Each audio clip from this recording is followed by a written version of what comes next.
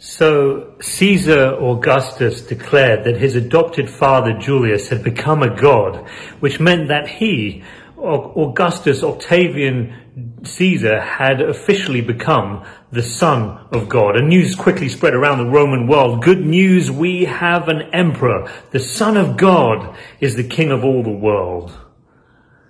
And when Augustus died, he too was divinized, and his successor Tiberius took on the same title. So you had Julius and you had Augustus and you had Tiberius, all of them gods and sons of gods.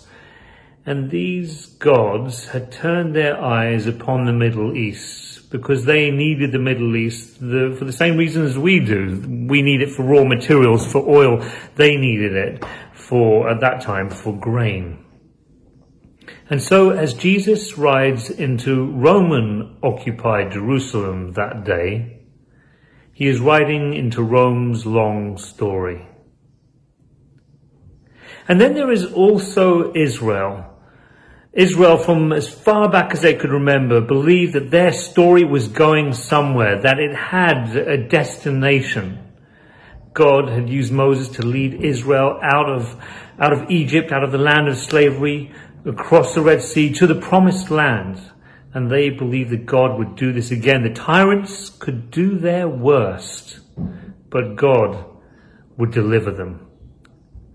Understand the Exodus, and you understand a great deal about Israel, about Judaism, and you understand a great deal about Jesus as well, because Jesus chooses the Passover, the national Exodus festival. That's what the Passover is. He chooses the national Exodus festival in order to make his crucial move.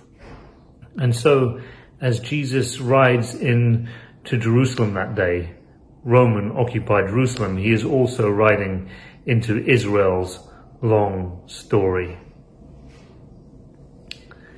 Every year we celebrate Palm Sunday, and we remember the crowds with their waving the palm branches and their celebrations and cheering, and we recall how just a week later the crowds are crying, crucify him, as they turn against Jesus. And in typical modern Western fashion, we explain this by saying, oh, well, you see, they all thought that Jesus was a political leader, but in actual fact, what they didn't understand is this was a religious event. But I hope after everything we've said about Jewish and Roman gods, and everything we've said about Jewish and Roman politics, I hope it's obvious that that kind of division would have made absolutely no sense. It would have been completely meaningless to everyone involved back then. Because you see, the religious and the political agendas were intertwined. Rome declares her God king, Israel announces her God as king. So that when Jesus rides into Jerusalem that day, what we're witnessing are the political ambitions and religious ambitions of Rome and the political ambitions and religious ambitions of Jerusalem being brought to a sharp point. The long story of Israel is finally confronting the long story of Rome. So that the usual explanation that the reason why these cheering crowds turn against Jesus is not as easily resolved by saying, oh, well, Jesus was religious and they thought he was political, so they're all disappointed. No, the reason why they turn against him is because Jesus showed them in the usual prophetic tradition. This is what the prophets always did. He showed them that their political agenda was not backed by God.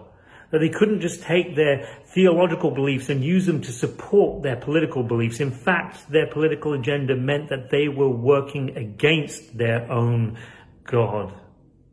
And this is something that Jesus shows them over and over again from the time he enters into Jerusalem till the time that he is crucified. It's the same message. He tells the story of the prodigal son. He tells the story of the vineyard, the parable of the vineyard. He answers questions about paying taxes to Caesar. He curses the fig tree. He turns over the tables of the money changers in the temple. And each one of these events and sayings and parables sends the same message. Let me quickly review some of those for you.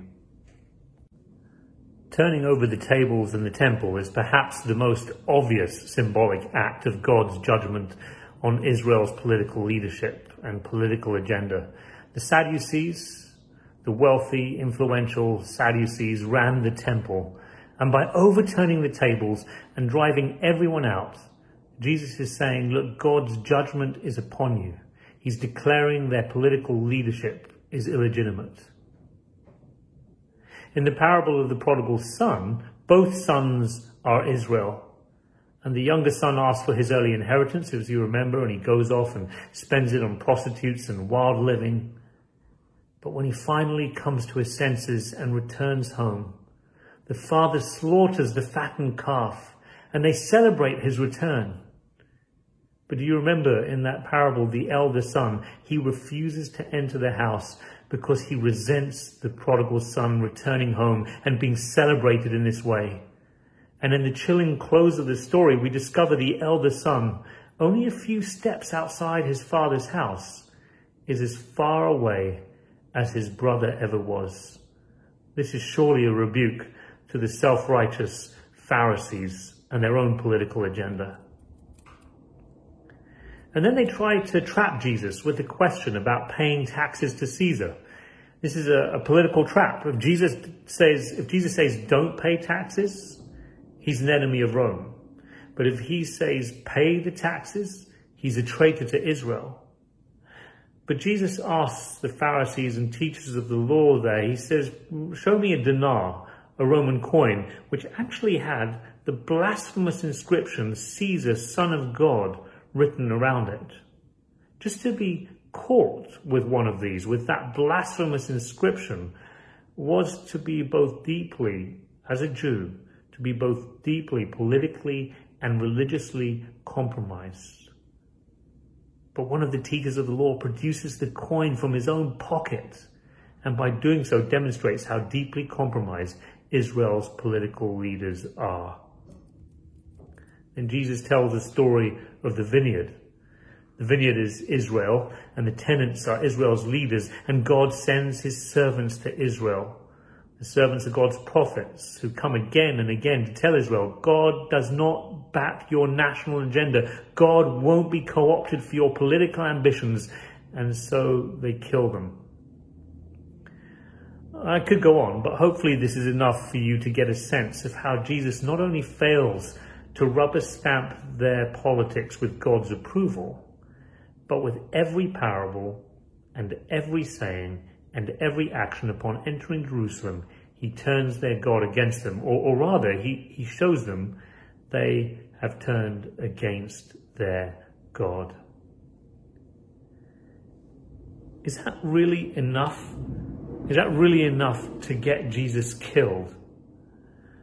Well, if you're not feeling any of the political charge there, if you're not feeling the offense and you don't sense the controversy and the storm that is sort of swirling around Jesus as he says and does these things, then it's probably because we're too far removed from the events themselves.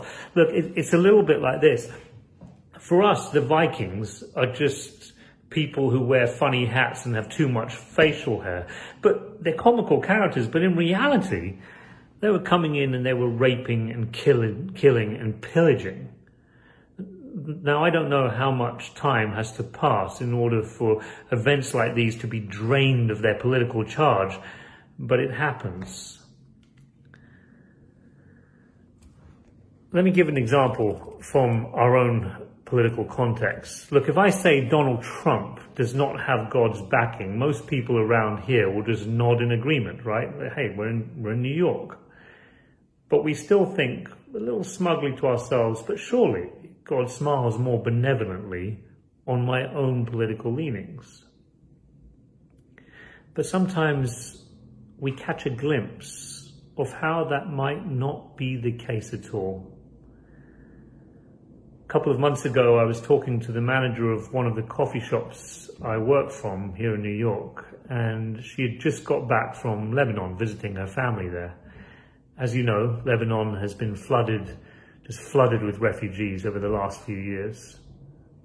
Her friends and family are thoughtful, well-educated people, And they were saying to her, things are so much better for them with Donald Trump as president. And they said, in America, you might suffer a little bit under Trump, but we suffer a whole lot less. Because they had seen the suffering of Middle Eastern people under the foreign policy of Obama and Bush. So please keep isolationist Trump there a while longer for all our sakes. The Arab world can't take any more American meddling.